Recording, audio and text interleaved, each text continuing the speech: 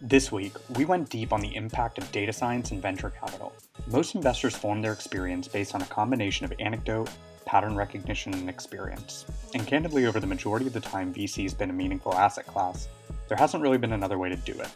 The last decade fundamentally changed that. As compute power has significantly increased, the ability to store, harness, and analyze data has transformed. Not only has this led to many of the most prominent businesses of our time, companies like Facebook and Slack, but it's also opened up a new approach to investing. I chatted with Jonathan Su, co-founder and general partner at Tribe Capital, to dissect this phenomenon. Tribe has pioneered one of the most novel frameworks in the industry, akin to traditional accounting and financial statements, to unpack early-stage technology companies. We touched on a number of topics in this one: the myth that product market fit can't be quantified, the three fundamental units of analysis that every early-stage company can be dissected against, and finding atomic units of value in business. Jonathan, welcome. It's a pleasure to have you on the show. Glad to be here. Yeah, Jonathan, pumped to have you on the show today. 20 episodes back or so, I had your partner Arjun on the show.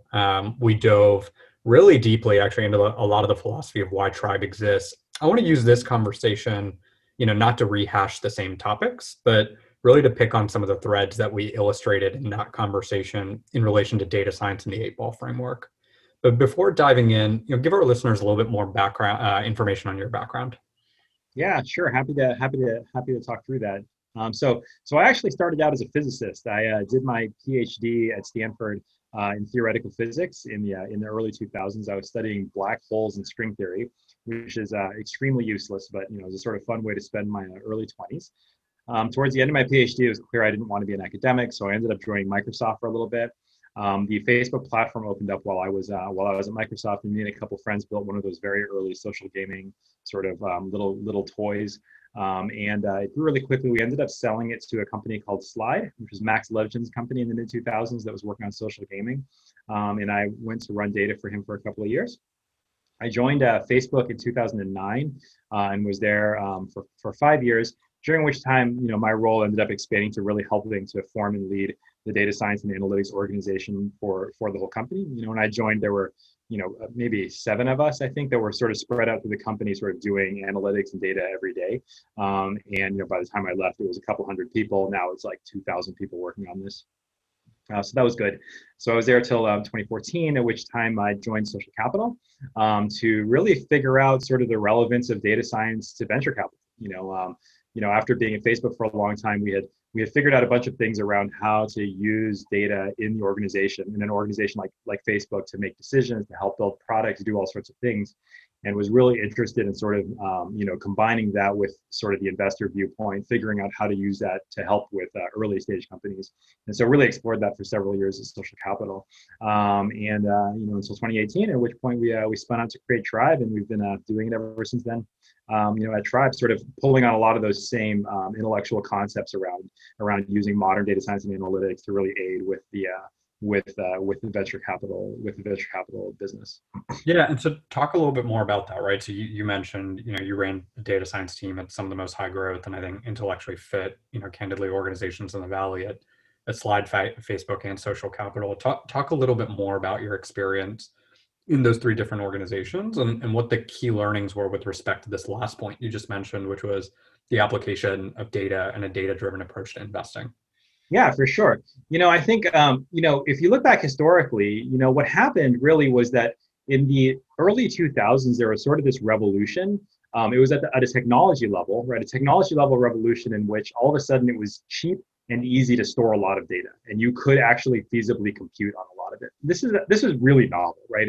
In the early 90s, if you wanted to count, a billion unique, rows in a database, it was really hard, right? You didn't have the computing power, storage was expensive. And then in the mid 2000s, all of a sudden it became really cheap. And all of these companies, the social web companies were sort of foremost among them, started just storing a ton of data. And when you store all this data, there are sort of 2 threads that come out of it. One thread is like, oh, okay, there's a bunch of products I could build out of this that could be interesting. Things like recommendation engine. You could build search. Search is a great example of a product that you could build only if you have a lot of data. So that's sort of one branch. There's this whole other branch though of like, okay, I have all this data. How do I, make my regular business decisions better with all of this data? How do I affect my decision making, my execution? And that's really, the area that we were figuring out. I would say, not just at the companies I was at, but as an ecosystem, everybody was sort of figuring this out in parallel in sort of that 2005 era to 2010. I think some of the big takeaways were that, at the beginning of that, the concept of data science didn't make sense. It wasn't a term, right? And then it became a term. Nowadays, and it was sort of this really, it was a bit of a sexy term. People were really interested in it. But over time, it became clear that really you had to use it for business ends. It wasn't just a research problem. There was a lot of value in just using data to affect what you were actually trying to achieve as a business. And I'd say that really the thing that we figured out across all those companies is that each context is a little bit different. You have to take into account the fact that the teams that exist and the data that exists are going to treat it differently. There exist teams where the PMs and engineers already have a very clear vision of how to use data for decision making. And so having extra analysts around doesn't really help a lot. And then there are other situations where the teams are very designer heavy. They really aren't into using data. And so there's a lot more value, there's a lot more potential gain from adding a data person to the team. But, getting them to sort of work together is non-trivial, right? Because obviously there might be some different opinions about how to use it. And so really it comes down to more of a management problem, right? And so, when we went into investing, honestly, that was the piece that really stuck out, right? Is that investors, at each firm, investors kind of have a different mentality. They have a different sort of contingent history that they've gone through that shapes the way they talk about deals, that shapes the way they think about making investment decisions. And inserting data into that process is non-trivial, right? Because of given the pre-existing, condition of the firm. And so, we were really trying to figure out, okay, like, given the folks at hand, given what we're trying to achieve as venture investors, and given what we've developed in terms of how we think about how early stage growth happens, how do we put all that together to make something successful? And you guys have, you've translated that into a really elegant framework called the 8-Ball. I've seen the 8-Ball. I've seen the 8-Ball reports, behind the scenes of some of the companies and some of the investments you guys have underwritten. And it's a really, really elegant and clear way to think about the business and think about it really differently. We're gonna dive a bunch into the 8-Ball framework itself, but I want to take a step back first and just set the baseline of the conversation, Jonathan, with your explanation, for what product market fit means to you. And the reason I asked that question, it can sound like a cliche question. We talk a lot about it in tech, but I think there's a very specific perspective on how you guys think about product market fit and then leverage that actual 8-Ball, to illustrate, whether a company has hit it or not. So let's start with the baseline, what does product market fit actually mean to you? Yeah, totally. Yeah, so I usually start this with an analogy. So there's a bit of a perhaps orthogonal analogy that I like to use, which is, I like to say that accountants were the first data scientists. So what does that mean? Well, what does an accountant do? An accountant takes a pile of raw data, the ledger, every line of the ledger, and they turn it into something useful, like an income statement or a balance sheet or something like that. And that's really all a data scientist does. They take a pile of raw data. It's important that it's raw. That's sort of where data scientists are native, in raw data, and they turn it into something useful, maybe using a bunch of fancy whizzy math, or not, one way or the other. But if you're a decision maker, you don't really care about fancy math. You care, about something being useful and something you can trust. You care about an output that you would actually base a decision on.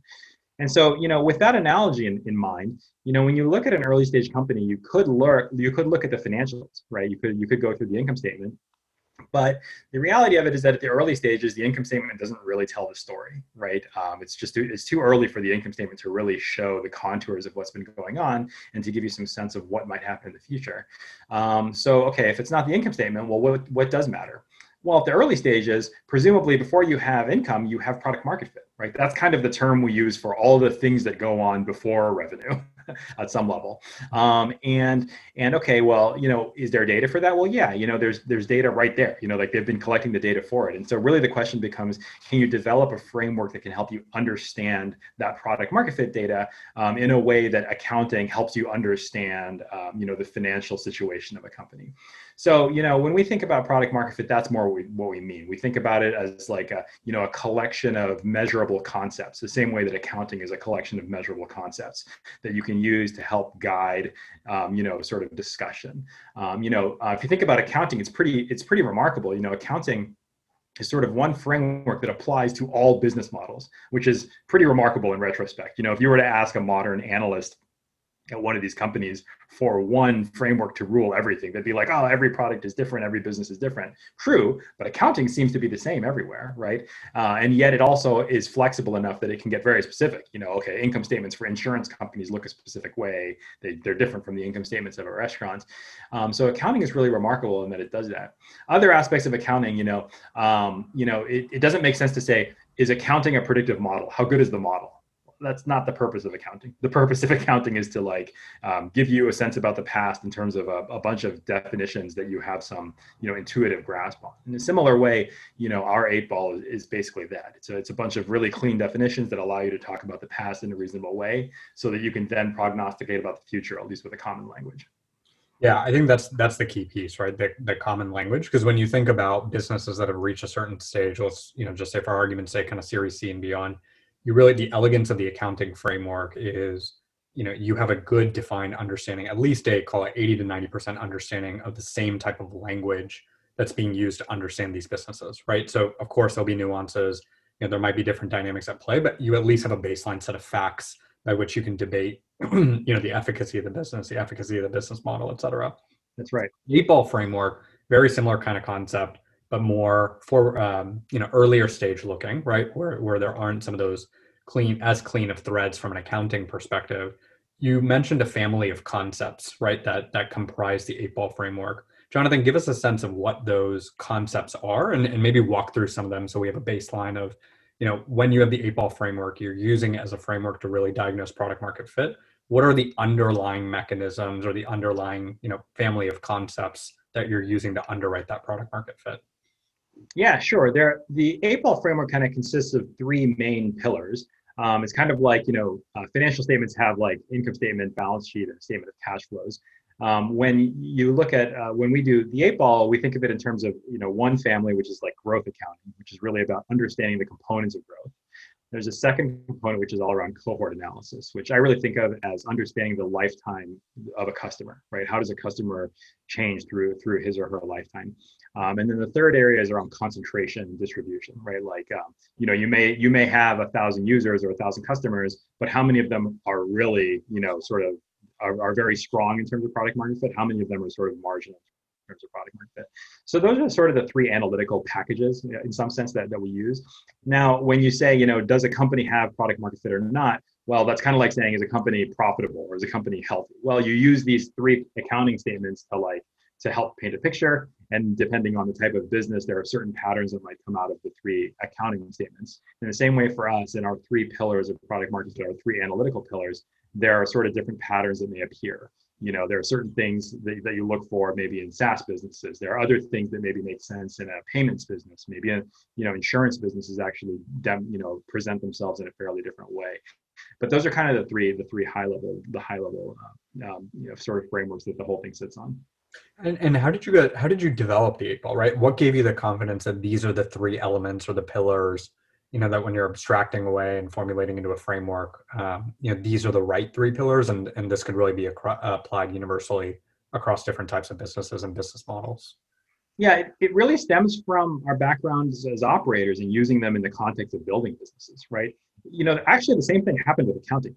Accounting was used, sort of in the 1600s all the way up until the early 1900s, primarily for businesses to, understand how their business is doing as they run their business. They weren't really used by investors. Investors basically speculated and behaved, on rumor. Nobody really looked at the income statements, the accounting, until really Benjamin Graham. Benjamin Graham, is largely famous because he developed this concept of values investing, fundamentals investing. But really, what he did at some level is say, I have a view on how value is created, and I believe I can observe it through the financial statements. So therefore I will look at financial statements.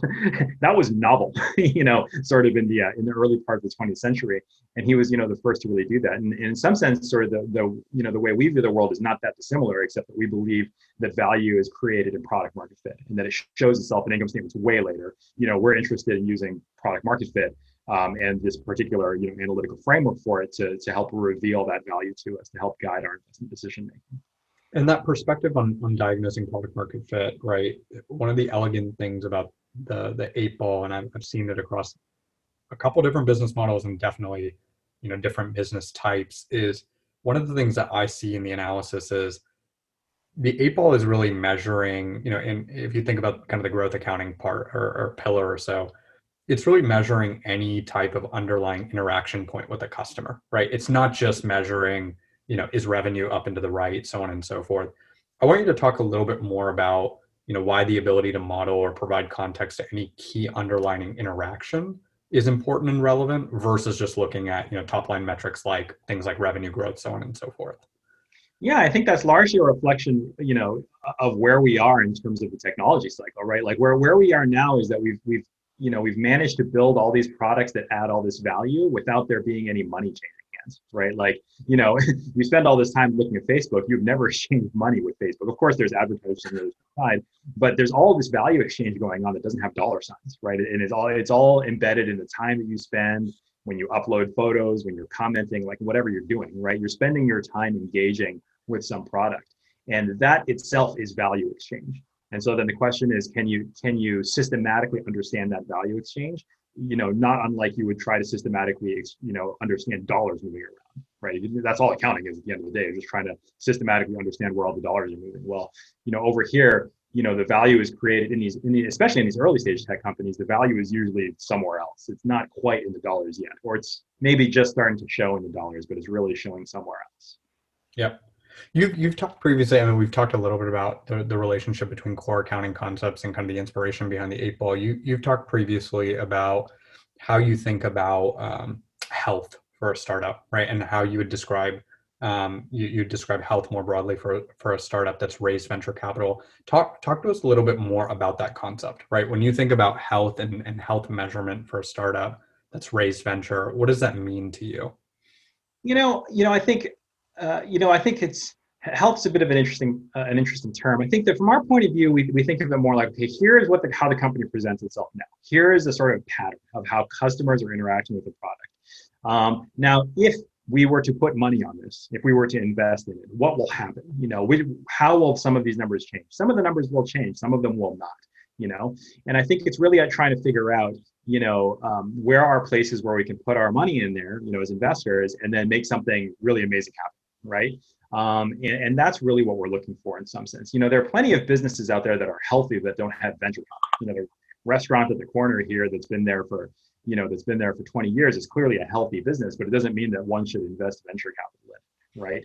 And if you try to view that restaurant through the lens of the 8 ball, it would actually look healthy in the sense that it would have long lifetime values on the customers. The customers presumably have fair retention rates. It has probably some reasonable concentration. Maybe it's not growing by a lot, but that's okay. It's not shrinking, right? Or maybe it's growing enough, and that can be a perfectly healthy business, just as a early stage, super high growth, social or consumer product could be.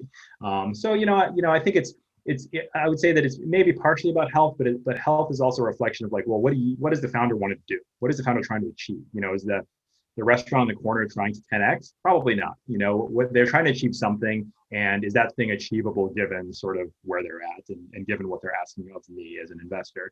And in the same way for an early stage company, what are they trying to achieve, and how does the capital play into that? Does it play into it? Maybe not, right? There are a lot of early stage companies that probably shouldn't raise venture capital, and they can be perfectly reasonable, healthy businesses.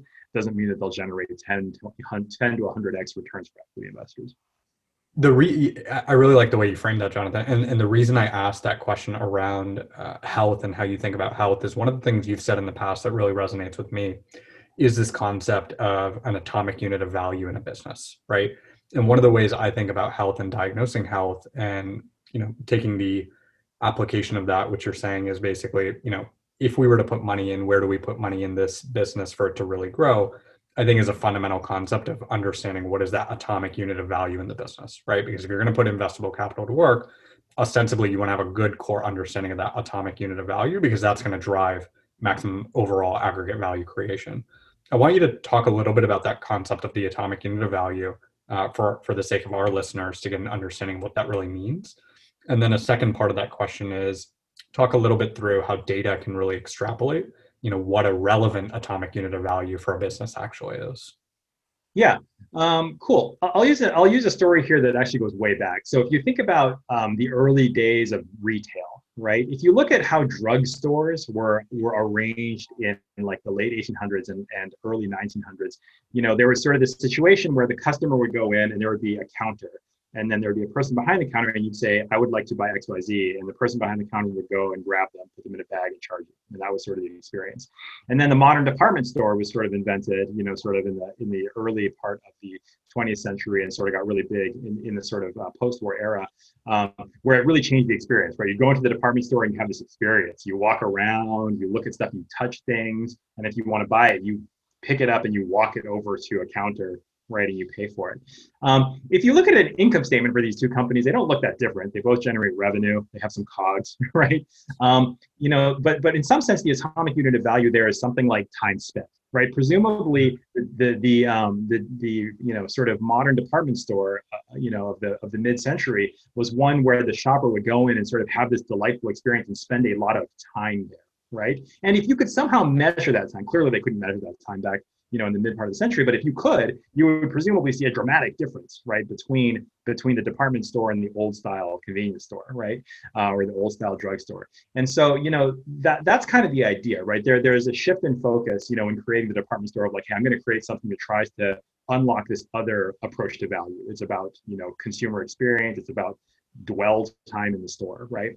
I can't measure it, but I have intuition that this is the way to go. And that's sort of the argument that you would have made in the middle part of the 20th century. And now, if you sort of fast forward today, it's not that different, except now we can measure everything. That's really the difference. And since you can measure everything, well, we can take this concept of spending time hanging out in the department store and actually put numbers to it and treat it treat it analytically and quantitatively in a way that can help bring life to the concept of whether or not you're actually achieving something there, something that's materially different, and whether or not you can use that as a basis for some business level decision, down the road. One of the things I think is really interesting, especially in that kind of framing of atomic unit of value, is where my mind starts to go is back to earlier in our conversation when we were talking about kind of the analogy of how to think about the 8-ball is really, a next gen, call it accounting type of framework. And one of the things I think is really interesting when you actually do make that comparison is, accounting really often gives us a good perspective on analyzing the cost structure of businesses.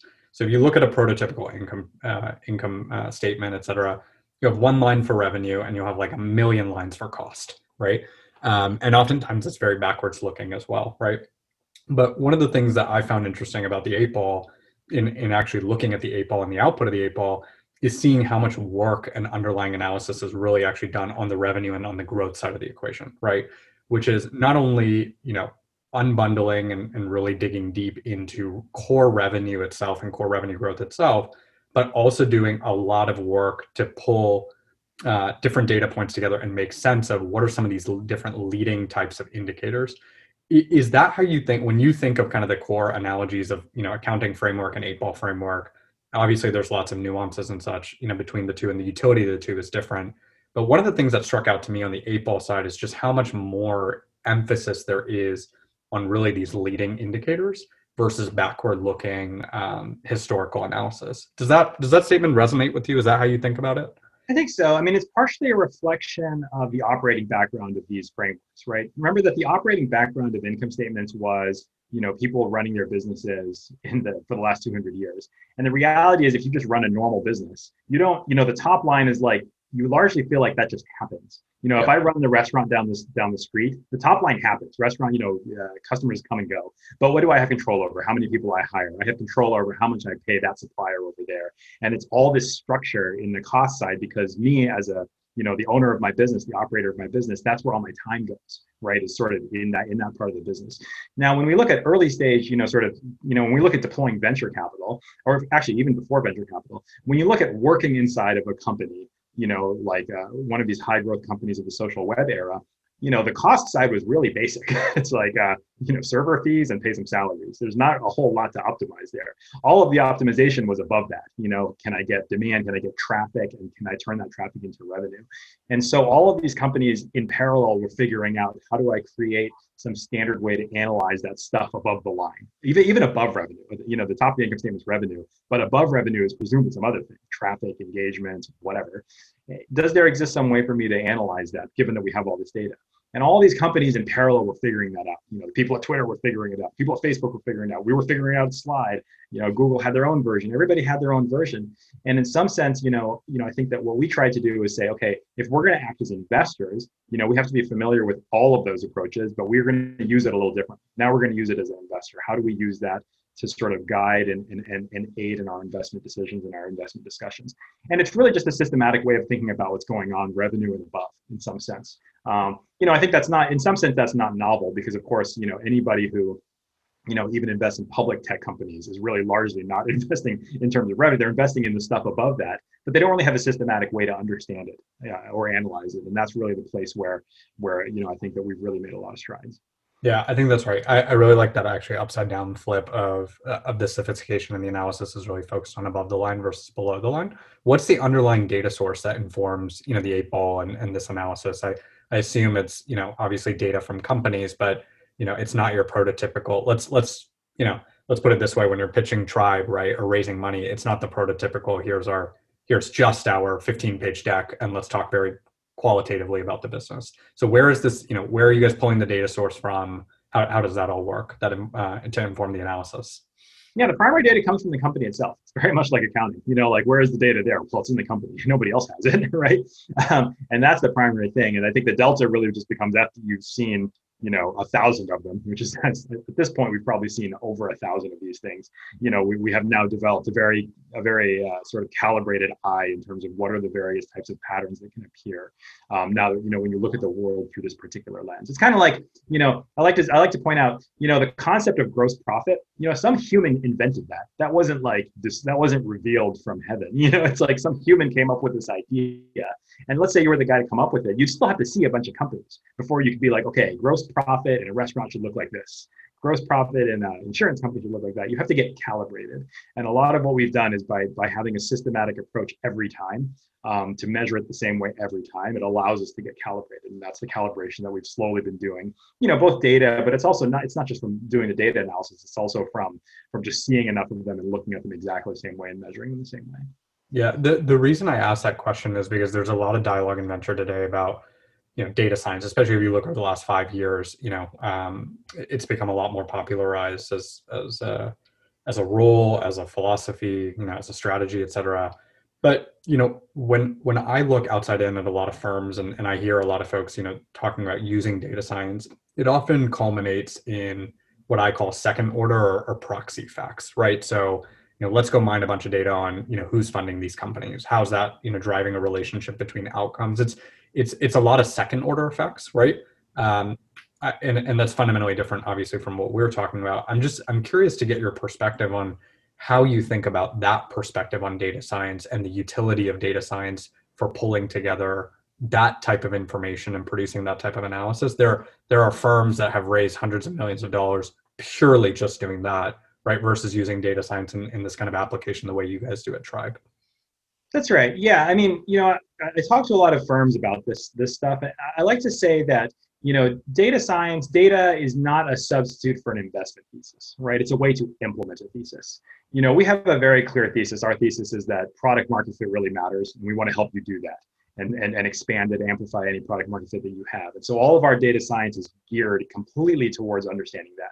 Now, that's only one of many possible investment theses. You could have another thesis. For instance, you could have a thesis that goes like this. Your thesis could be, I believe that all that matters is talent. That's it.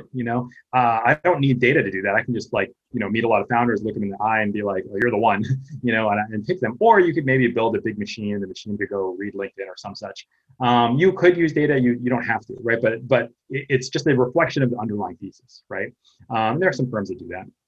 You could have another thesis. Maybe your thesis is, I believe that the way to make money in venture is to just invest alongside other investors who are really good at it. In which case, you don't have to have technology. You can just read TechCrunch every morning and be like, oh, I see that so-and-so invested in this company. I'm just going to fire a term sheet. That's fine. You could try to run that thesis or run that strategy. Or you could build a machine. The machine could do what you would do by reading TechCrunch.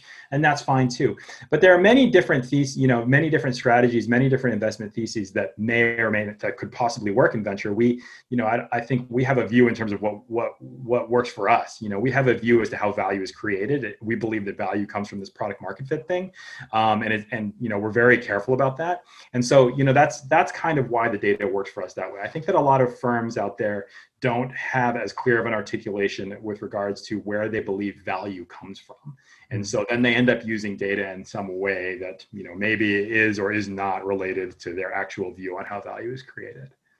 Was there ever a time, I mean, we talked about this a little bit of, the framework is certainly not the 8-ball is not the end all be all necessarily of making an investment decision, right? It's similar to the way we think about accounting, which is it gives you a framework to understand the business and then have the right conversations or ask the right questions. I'm curious if there was ever a time that the framework, fired on all cylinders, from the perspective of the metrics just looked fantastic, and you guys you didn't invest in the company, and if so, what that rationale and such would be. Has that ever happened?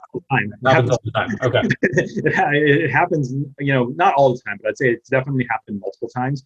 Usually it's a price problem, right? Because this stuff doesn't, there's a view of investing.